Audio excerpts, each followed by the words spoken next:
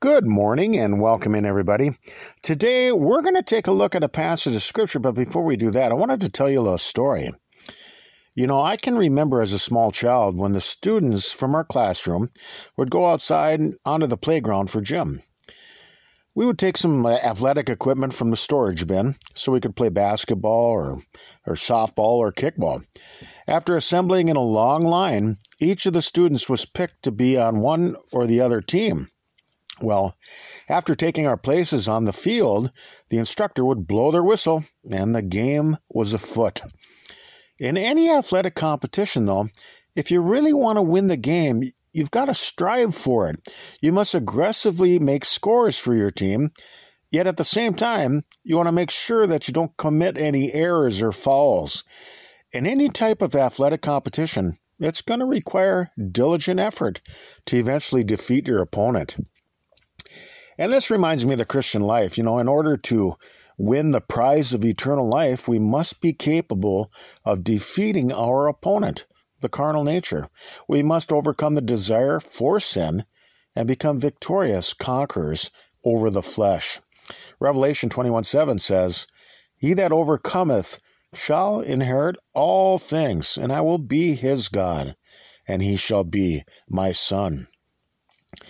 We must be able to bridle any weaknesses in the flesh by bringing them into complete subjection by the power of the Holy Spirit. God is light, and in him is no darkness at all. As a child of God, one must completely vanquish and conquer sin in their lives. It must be eradicated because sin is opposed to everything that God is. We are to shun the sinful activities committed in the past and refocus our hearts and minds on perfect obedience to the will of God. 1 Peter 1 verse 14, "As obedient children, not fashioning yourselves according to the former lusts in your ignorance."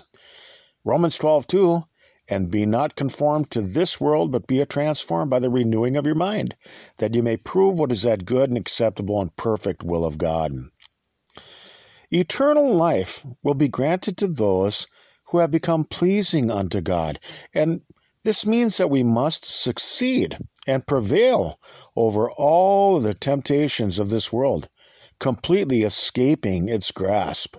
2 Peter 1:4, "Whereby are given unto us exceeding great and precious promises, that by these you might be partakers of the divine nature, having escaped the corruption that is in the world through lust." James 1:12, "Blessed is the man that endureth temptation, for when he is tried, he shall receive the crown of life, which the Lord hath promised to them that love him." As an apostle, Paul endured many temptations. Acts 20 verse 18, "And when they were come to him, he said unto them, from the first day that I came into Asia, after what manner I have been with you at all seasons, serving the Lord with all humility of mind, and with many tears and temptations, which befell me by the lying in wait of the Jews."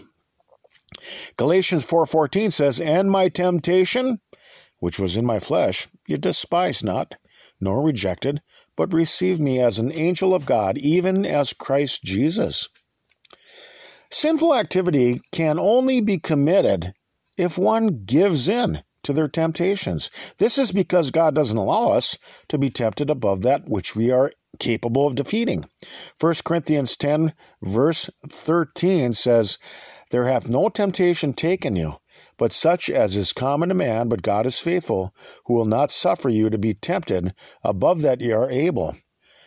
But with the temptation also make a way to escape, that you may be able to bear it." Temptations are a test of our faith. The more of them that we overcome, the stronger that we become. James 1:2 says, "My brethren, count it all joy when you fall into diverse temptations, knowing this, that the trying of your faith worketh patience. But let patience have her perfect work, that you may be perfect and entire, wanting nothing." Sinners need to be transformed into saints by departing from iniquity. 2 Timothy 2:19, nevertheless the foundation of God standeth sure, having this seal, the Lord knoweth them that are his, and let everyone that nameth the name of Christ depart from iniquity. Those who do are going to be rewarded by God. Revelation 3:21, to him that overcometh will I grant to sit with me in my throne, even as I also overcame, and am set down with my Father in his throne. Revelation 3 verse 12 says, him that overcometh will I make a pillar in the temple of my God, and he shall go no more out, and I will write upon him the name of my God, and the name of the city of my God, which is New Jerusalem, which cometh down out of heaven from my God, and I will write upon him my new name. And Revelation 2:11 says, he that hath an ear, let him hear what the Spirit saith unto the churches. He that overcometh shall not be hurt of the second death. The sinful nature must be overcome, because those who continue to walk in the flesh will die. Sin resulted in being separated from God in the Garden of Eden, and those who don't get rid of it now, while they have the opportunity to do so, will be cast away from God's presence at the judgment. Romans 8, verse 12, therefore, brethren, we are debtors not to the flesh, to live after the flesh. For if you live after the flesh, you shall die. But if you through the Spirit do mortify the deeds of the body, you shall live. For as many as are led by the Spirit of God, they are the sons of God. The true followers of Christ will yield themselves to God rather than the carnal nature. Romans 6, beginning verse 1 says, what shall we say then? Shall we continue in sin that grace may abound? God forbid. How shall we that are dead to sin live any longer therein? Know ye not that so many of us, as were baptized into Jesus Christ, were baptized into his death? Therefore we are buried with him by baptism into death, that like as Christ was raised up from the dead by the glory of the Father, even so we also should walk in newness of life.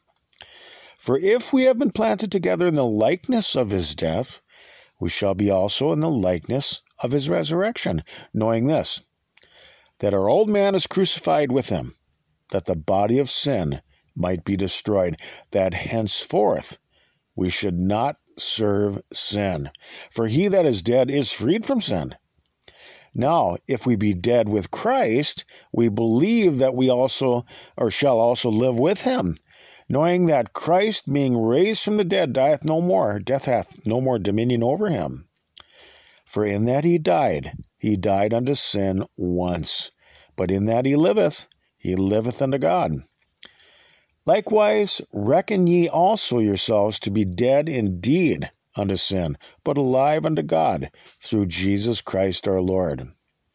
Let not sin therefore reign in your mortal body, that ye should obey it in the lust thereof. Neither yield ye your members as instruments of unrighteousness unto sin, but yield yourselves unto God, as those that are alive from the dead, and your members as instruments of righteousness unto God. Lastly, to keep your name written in the book of life, you're going to have to overcome the world. Revelation 3:5, he that overcometh, the same shall be clothed in white raiment, and I will not blot out his name out of the book of life, but I will confess his name before my Father and before his angels. 1 John 5:4 says, but whosoever or whatsoever is born of God overcometh the world. And this is the victory that overcometh the world, even our faith. So like a tennis match, each of us is involved in a one-on-one competition against sin. It is a battle against the carnal nature. To win, you're going to need to strive to completely defeat it. No matter what the temptation may be, count it all joy, because each time that we overcome a temptation brings us one step closer to eternal life. Heaven will be a place that is filled with overcomers. Wouldn't you like to join them and become a part of the winning team? So let's think about these things for right now. We can be found on your web browser by searching tlkjbc, where you can find our diaries distributed through various platforms. We are not associated nor affiliated with any other religious groups, and you can get our entire podcast feeds directly along with transcripts at tlkjbc.com. Or I suppose that you could find us somewhere up here in the great northern Minnesota woods. Peace to all, and Lord willing, we'll talk with you some more tomorrow. Till then, bye-bye, everybody.